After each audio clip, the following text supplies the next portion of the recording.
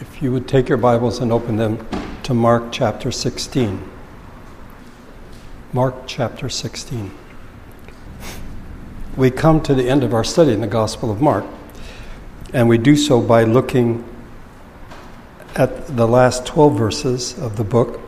And in some of the more modern translations, there's a note that the earliest manuscripts and other ancient witnesses do not have verses 9 through 20. Some scholars have argued that these verses should not be included in the Gospel of Mark, and they give reasons for this, to try to prove that Mark didn't write these last 12 verses. There are new words, 14 new words that are found here that aren't found in the rest of the book. The style of writing is different, the phrasing, and many other reasons. This is unfortunate because, in fact, the verses do belong to the Gospel of Mark. And the fact that some manuscripts don't have it doesn't mean that these verses should be excluded. I want to review a bit from last week before we actually get into these verses. I believe that these verses are part of the Gospel of Mark, and I think that the arguments fail to note a really critical point. It's a fundamental mistake, an error about the nature of Scripture. And last week we looked at this in 1 Timothy chapter 3. Paul, writing to Timothy, says, "How from infancy you have known the Holy Scriptures, which are able to make you wise for salvation through faith in Christ Jesus. All Scripture is God-breathed and is useful for teaching, rebuking, correcting, and training in righteousness, so that the man of God may be thoroughly equipped for every good work." As I said last week, either we see what Paul describes as impersonal, that truth is simply information. Scripture gives us instructions, something that's useful, as Paul says, or we see Scripture and truth as something that is personal, which animates and gives direction. It functions like something that is alive. It teaches, it rebukes, it corrects, it trains in righteousness. Living when and where we do, we are profoundly affected by the Enlightenment, in which we find this fact versus value dichotomy. And those who are not believers would say, well, Christianity and religion, that's in the value category. And Christians have made the mistake of saying, no. We're in the fact category. It's a fact is a fact is a fact. And usually facts are seen as quite impersonal. They're bits of information, purely informational. And therefore we've come up, I think, with a mistaken, I don't know if I'd say mistaken, but an incomplete view of Scripture. That we see Scripture as conveying information rather than being something that is alive. Paul tells Timothy all Scripture is God-breathed. The more familiar from the King James, all Scripture is given by inspiration of God. The ESV has all Scripture is breathed out by God.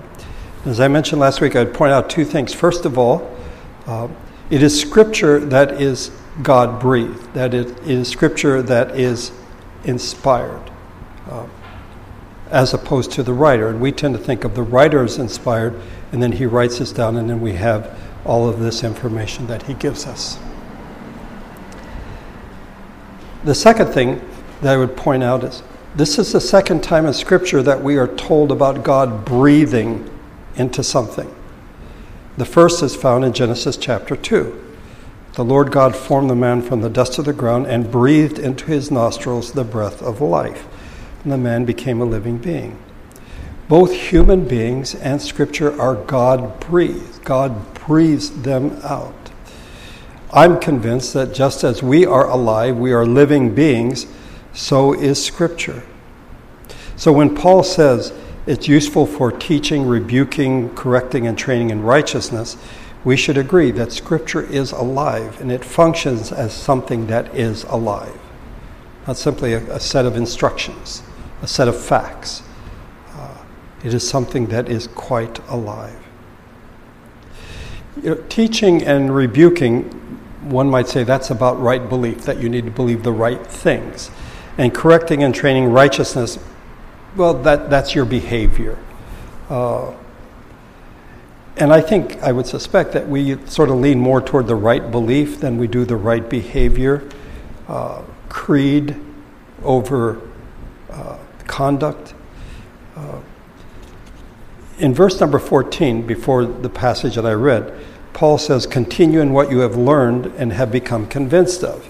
And again, I think we're like, oh, this is information. Paul conveyed doctrine to Timothy. He told Timothy certain things, and that's what he wanted Timothy to remember.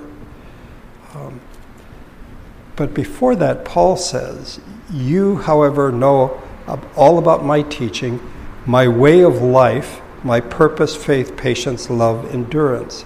I think we would have been happier if Paul had stopped after, you know my teaching.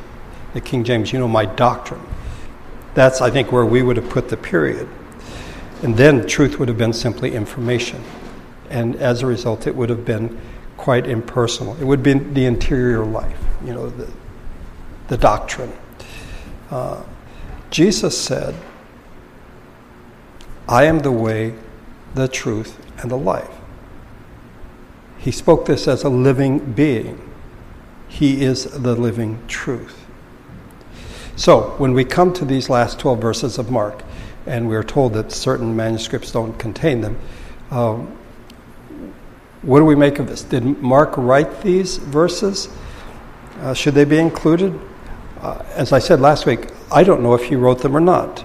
But it doesn't matter because Scripture is what is God-breathed.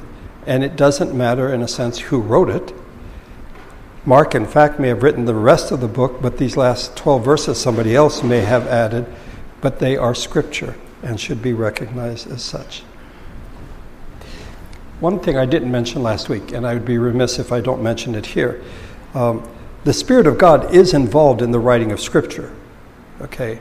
I don't want to make it sound like these guys write it and then somehow magically it becomes inspired. That God, in fact, does work through the writers. 2 Peter chapter 1. And we have the word of prophets made more certain, and you would do well to pay attention to it as to a light shining in a dark place, until the day dawns and the morning star rises in your hearts.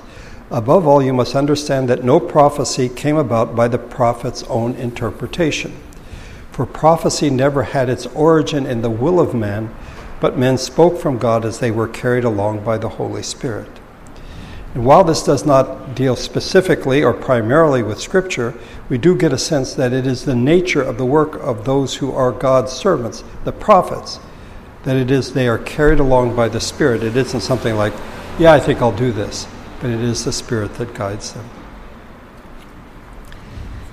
So the question is, did Mark write the last 12 verses? But let's go back to another question. Who wrote the rest of the book? The writer doesn't tell us who he is, but neither did Matthew's writer or Luke or John. We are told about a man in the book of Acts named John Mark. His name was Marcus, as Marcus Noble is with us today. And this name occurs 8 times in the book, or in the New Testament, 4 times in Acts, and then 1 time each in the epistles. In Acts chapter 12, we are told the story, and Zib will read it to us perhaps in a month or so, that Peter is arrested and he is put in prison, but he is rescued by an angel out of prison.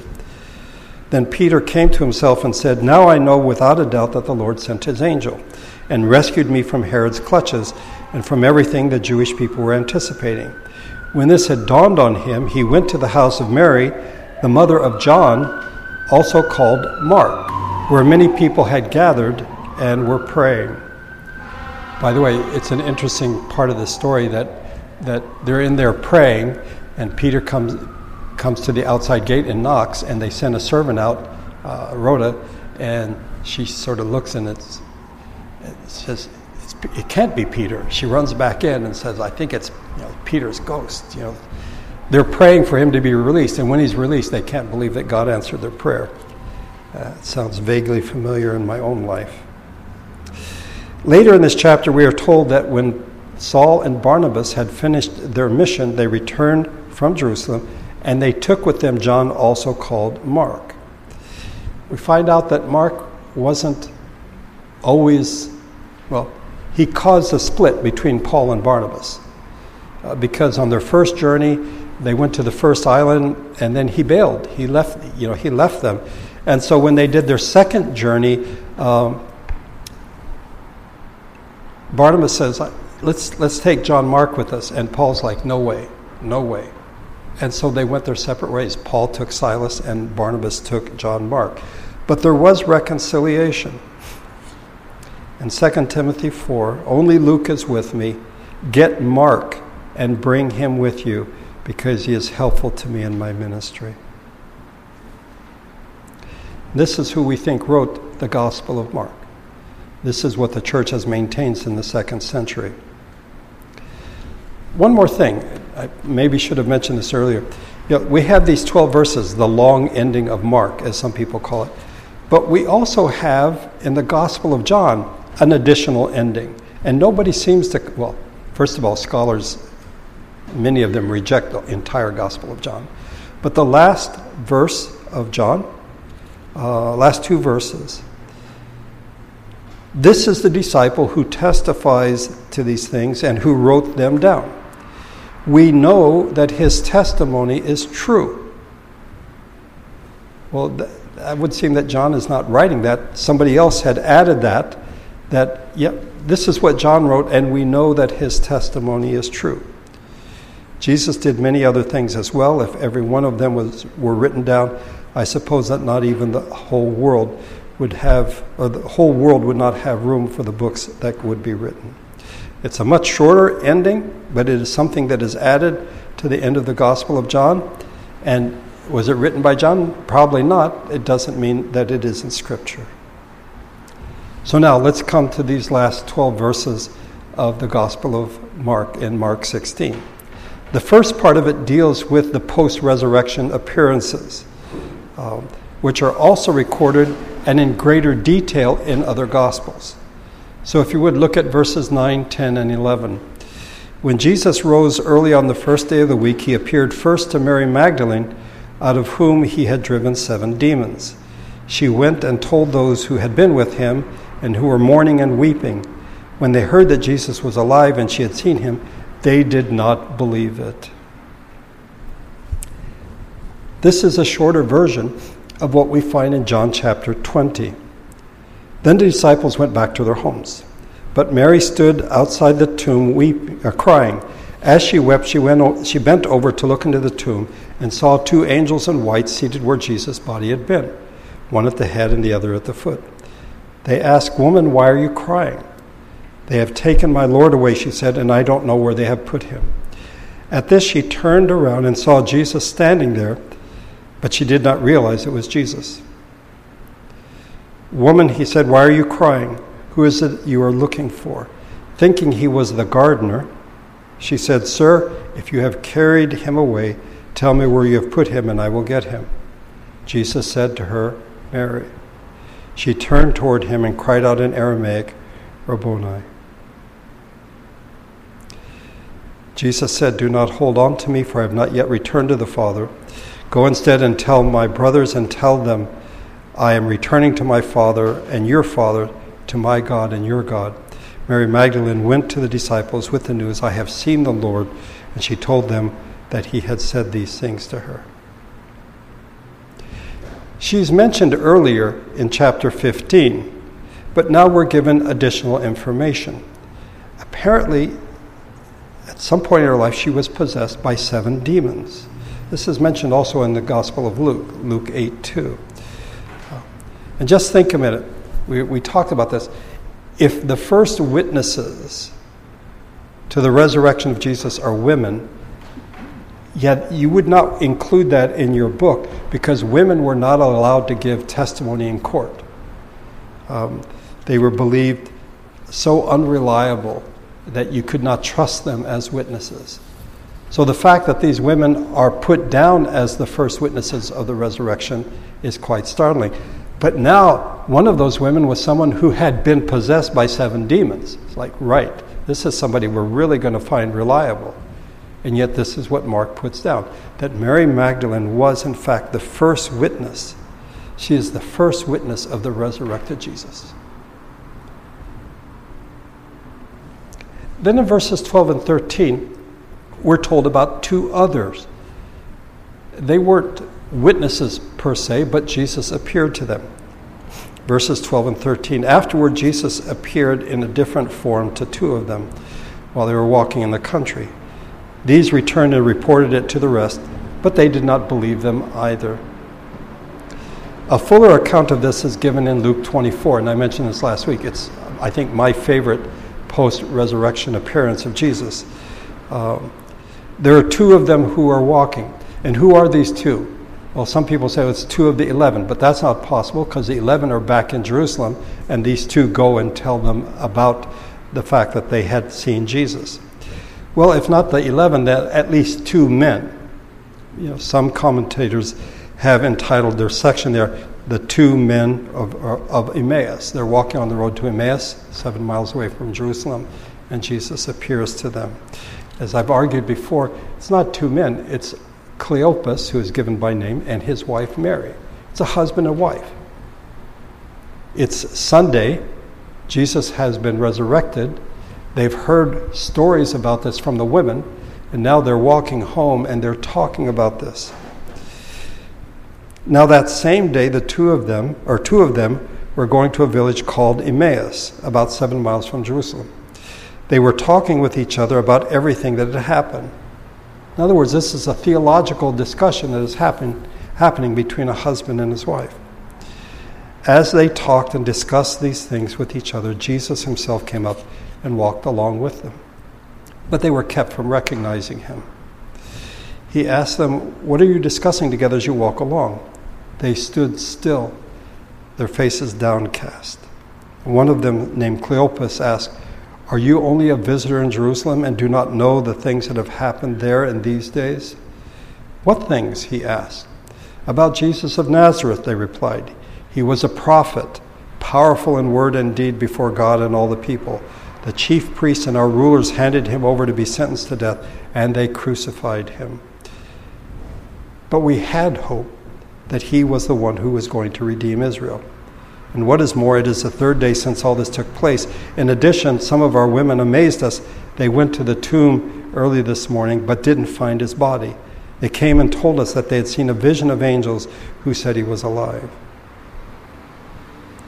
He said to them, "How foolish you are and how slow of heart to believe all that the prophets have spoken. Did not the Christ have to suffer these things and then enter his glory? And beginning with Moses and all the prophets, he," that is Jesus, "explained to them what was said in scriptures concerning himself." At a certain point, their eyes are open and they know this is Jesus. And they go back and they tell the people in town, Jesus has been raised. But in Mark's account, Mary Magdalene tells them Jesus has been risen. She's seen him. They don't believe her. These two have an encounter with Jesus, and they tell them, and they don't believe them either. So finally, we get to verse number 11, where Jesus appears to the disciples. Later, Jesus appeared to the 11 as they were eating. He rebuked them for their lack of faith and their stubborn refusal to believe those who had seen him after he had risen. This is also fleshed out. We're given a longer account in John 20. On the evening of that first day of the week, so it's Sunday, Easter Sunday, when the disciples were together with the doors locked for fear of the Jews, Jesus came and stood among them and said, "Peace be with you." After he said this, he showed them his hands and his side. The disciples were overjoyed when they saw the Lord. Again, Jesus said, "Peace be with you. As the Father has sent me, I am sending you." And with that, he breathed on them and said, "Receive the Holy Spirit." Two different accounts, and it's quite interesting. Mark tells us that Jesus rebukes the disciples for their lack of faith. They refused to believe Mary Magdalene. They refused to believe Cleopas and Mary, who had encountered Jesus on the road to Emmaus. If you've been with us in our study of the Gospel of Mark, this shouldn't surprise you at all. The disciples were marked by a lack of understanding and by their unbelief. Think of the times Jesus told them something, and either they didn't understand or they didn't believe it. And they sought to correct him. When Jesus told them that he was going to Jerusalem and he would be put to death, and Peter's like, "That's not going to happen." That is not going to happen. Excuse me, Jesus is the teacher, Peter is the pupil, and he is correcting the teacher. So, when we are told, Mary Magdalene says, the Lord's risen, the two, Cleopas and Mary, say, we talked to Jesus. They don't believe. Big surprise. And yet John's account says that when Jesus appears to them, they are filled with joy. What's going on here? Now, I would say the conversation may have begun with Jesus rebuking them. And then afterwards they're filled with joy, or the reverse. When they first see him, they are filled with joy. And then Jesus rebukes them and says, listen, don't you get it? I've told you that this is what's going to happen. But in either case, we have him rebuking them, and they are also filled with joy. And then verses 15 through 18. This is what is known as the Great Commission. He said to them, go into all the world and preach the good news to all creation. Whoever believes and is baptized will be saved, but whoever does not believe will be condemned. And these signs will accompany those who believe. In my name they will drive out demons, they will speak in new tongues, they will pick up snakes with their hands, and they will drink deadly poison. It will not hurt them at all. They will place their hands on sick people, and they will get well. Things to consider. And again, we have a fuller version of this at the end of the Gospel of Matthew, where Jesus is in Galilee, and then he says to them, all authority is given to me in heaven and on earth. Therefore go and make disciples of all nations, baptizing them in the name of the Father, and of the Son, and of the Holy Spirit, and teaching them to obey everything I have commanded you, and surely I am with you always to the very end of the age. Interesting. Who is to be the audience of their teaching and preaching? Mark says that Jesus said, go into all the world and preach the good news to all creation. That might seem a bit strange to us. I thought you're supposed to preach to human beings. We hear similar language, by the way, in Paul's letter to the Colossians. This is the gospel that you have heard and has been proclaimed to every creature under heaven, of which I, Paul, have become a servant. And one might wonder and scratch your head and say, is this to be taken literally? But I think the point is being made, at least in my opinion, that the gospel is about the redemption of all creation. Most people think of salvation is me getting my ticket punched so I get to go to heaven. And then, forget the rest of this world, creation. No. We have seen the paradigm. God created the world, it's creation. Because of Adam and Eve's sin, it is now marred, it has fallen. Jesus has come to redeem creation, and the result will be a new creation. The reality is salvation and redemption isn't simply for us. We get to go to heaven. It is, in fact, God redeeming all of creation.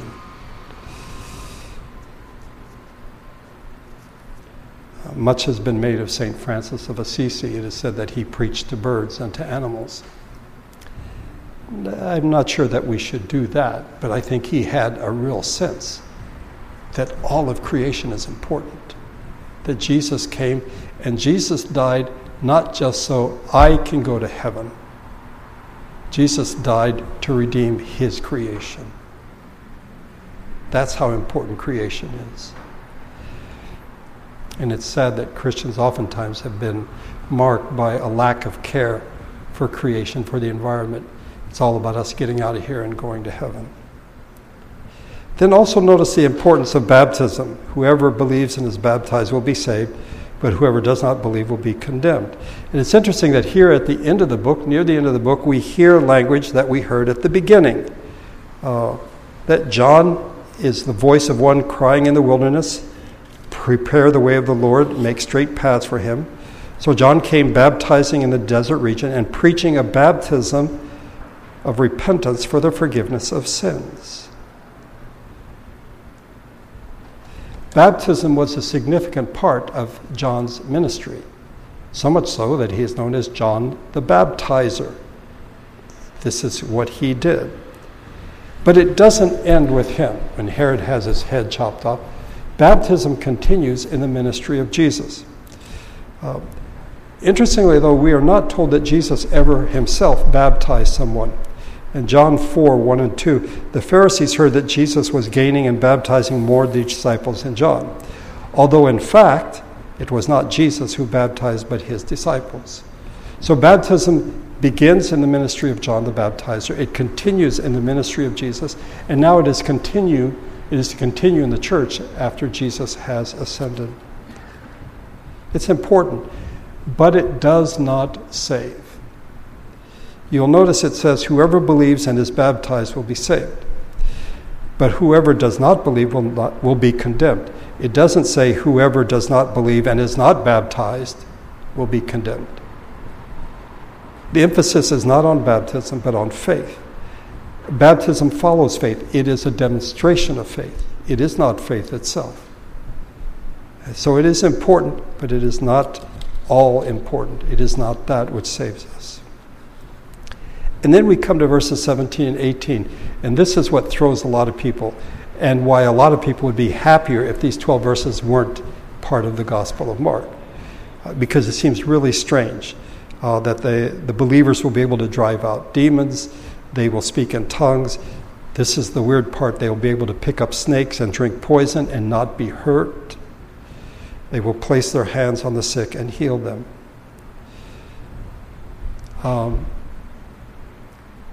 I don't know about you, but I have not spoken in tongues. I have not driven out demons. I'm not really fond of snakes. I've never handled a snake or drunk poison or put my hands on someone to heal them. So does this mean that what Jesus said, in fact, did not come true? No. And this is where we need to sort of check ourselves where we are in human history. We are in the age of individualism. And we think that a promise that Jesus made, it's a promise he made to me. It's for me. I remember as a child in Sunday school singing a song, every promise in the book is mine. How's the rest of it go? Every chapter, every verse, every line, it's for me. No, we are the body of Christ. And if it is fulfilled in one part of the body, it is fulfilled throughout the body.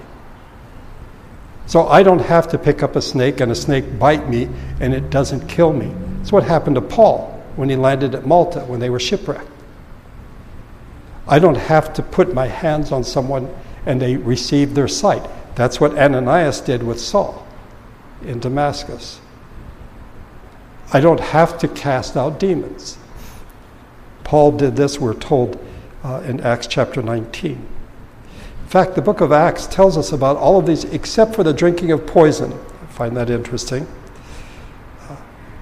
But the fact is, I don't have to, in my life, experience these signs for them to be true. If one part of the church, if one member of the church in human history has this fulfilled in them, then that's good enough, because together we make up the body of Christ.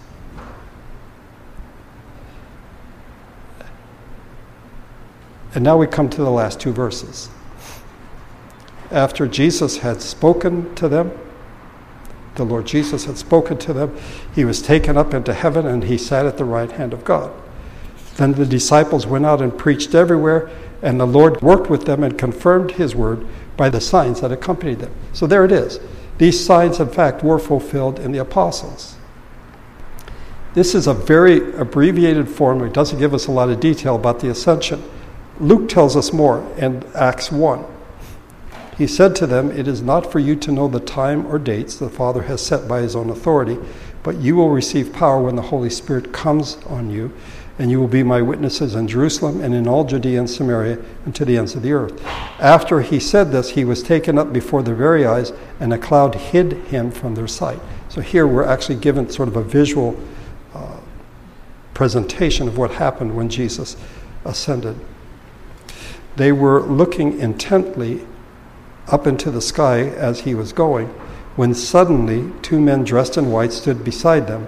Men of Galilee, they said, why do you stand here looking into the sky? This same Jesus who has been taken from you into heaven will come back in the same way you have seen him go into heaven. And then we had this read to us fairly recently, Stephen's defense before the Sanhedrin. Stephen, full of the Holy Spirit, looked up to heaven and saw the glory of God and Jesus standing at the right hand of God. Look, he said, I see the heaven open and the Son of Man standing at the right hand of God. Jesus ascended into heaven and is at the right hand of the Father. And then the last verse is verse number 20. The disciples went out and preached everywhere. And the Lord worked with them and confirmed his word by the signs that accompanied it. It's quite different, a very different ending than what we find at verse number 8. At verse number 8, the women are trembling, they're bewildered. They don't say anything to anyone because they in fact are afraid. And now at the end here of verse number 20, the disciples go out. The Lord goes with them by the Spirit. And they preach the gospel. And the signs accompany them wherever they go. Okay, we've come to the end of Mark. What did we learn in our weeks in this gospel? 2 things stand out to me. I'm sure there are many others, but first of all, parables. In chapter 4, verse 33 and 34, with many similar parables, Jesus spoke the word to them as much as they could understand. He did not say anything to them without using a parable. But when he was alone with his own disciples, he explained everything. Now, we saw that it isn't just the parables. In fact, Matthew has way more parables than does the Gospel of Mark in terms of this short story that has an application to it. We see that it is not only in what Jesus taught that there are parables, but also in his actions, such as the feeding of the 5,000 and the 4,000. There's a lot to this, but it's something that is stuck in my mind, that Jesus did nothing apart from parables.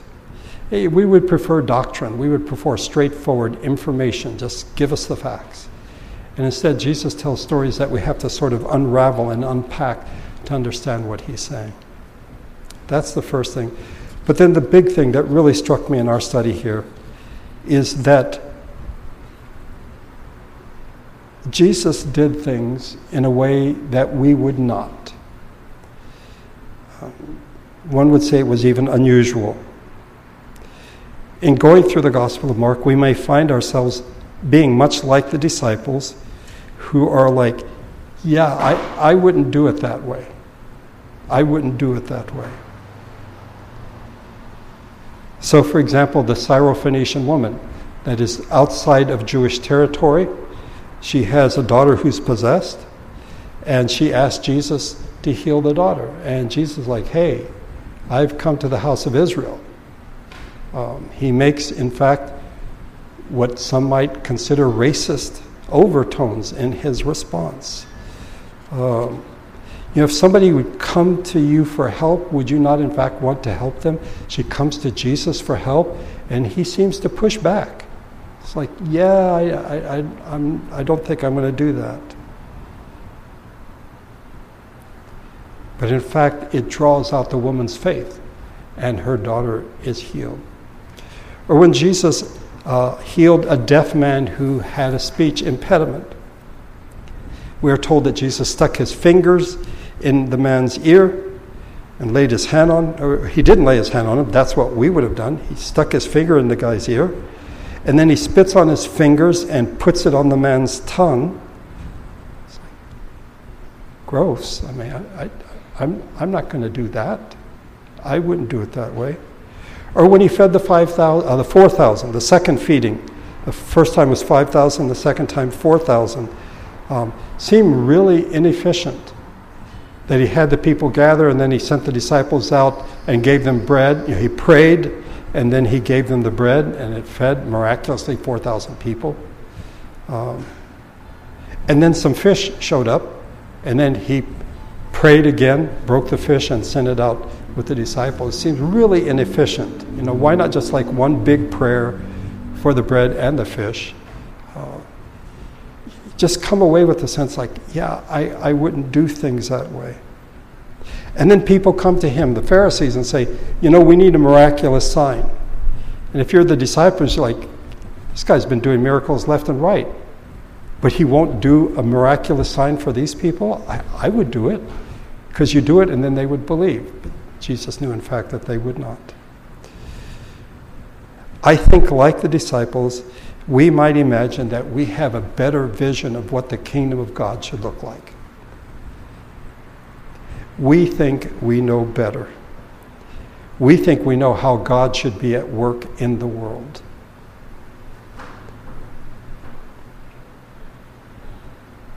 And then there's the whole business of his suffering and the cross.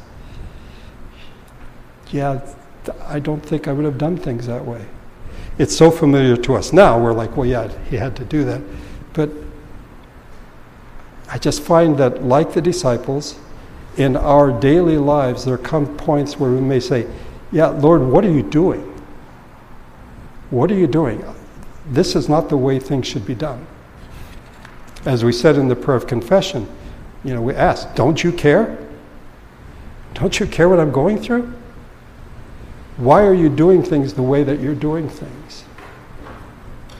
And yet, here at the end of Mark, I at least, and I hope you are convinced, that Jesus was truly human, and he was also the Son of God. The Lord may not do things the way we want them done, but he is the Lord God Almighty. And Jesus did things just seem really strange, but he is the Lord God Almighty. And in our lives, we may get frustrated and just say, don't you care? What's going on?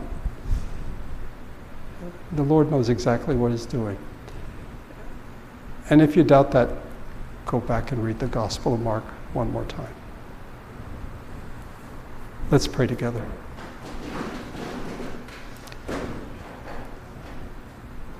Our Father, ever since Adam and Eve, we think we know better than you. You give commands, and we don't obey because we think there's a better way. There are times when we think that, frankly, you're primitive. You belong in the pre-modern age, and we are now modern, postmodern people. We know better than that. We live in a scientific age. I thank you for the Gospel of Mark and how we see ourselves in the disciples time after time after time, imagining, yeah, I wouldn't do it that way. But Jesus does it his own way. He knows what is best. And he spoke and he acted in parables. Open our eyes, soften our hard hearts, to see the truth of your love for us. Just as Jesus loved the rich young ruler who thought he was a perfect man and walked away from Jesus, we know that you love us with a love that is beyond our comprehension. By your grace, help us to trust you, to bow before you in submission, as Jesus did in the Garden of Gethsemane.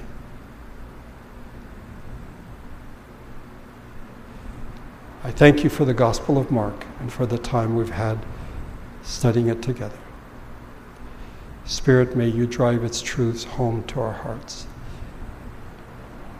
May you bring things to our memory from time to time that we might meditate on them. I thank you for bringing us together today. It's the first day of autumn, first Sunday of autumn. We're grateful for your faithfulness in our lives. May your Spirit and your grace go with us as we leave this place. I pray in Jesus' name. Amen.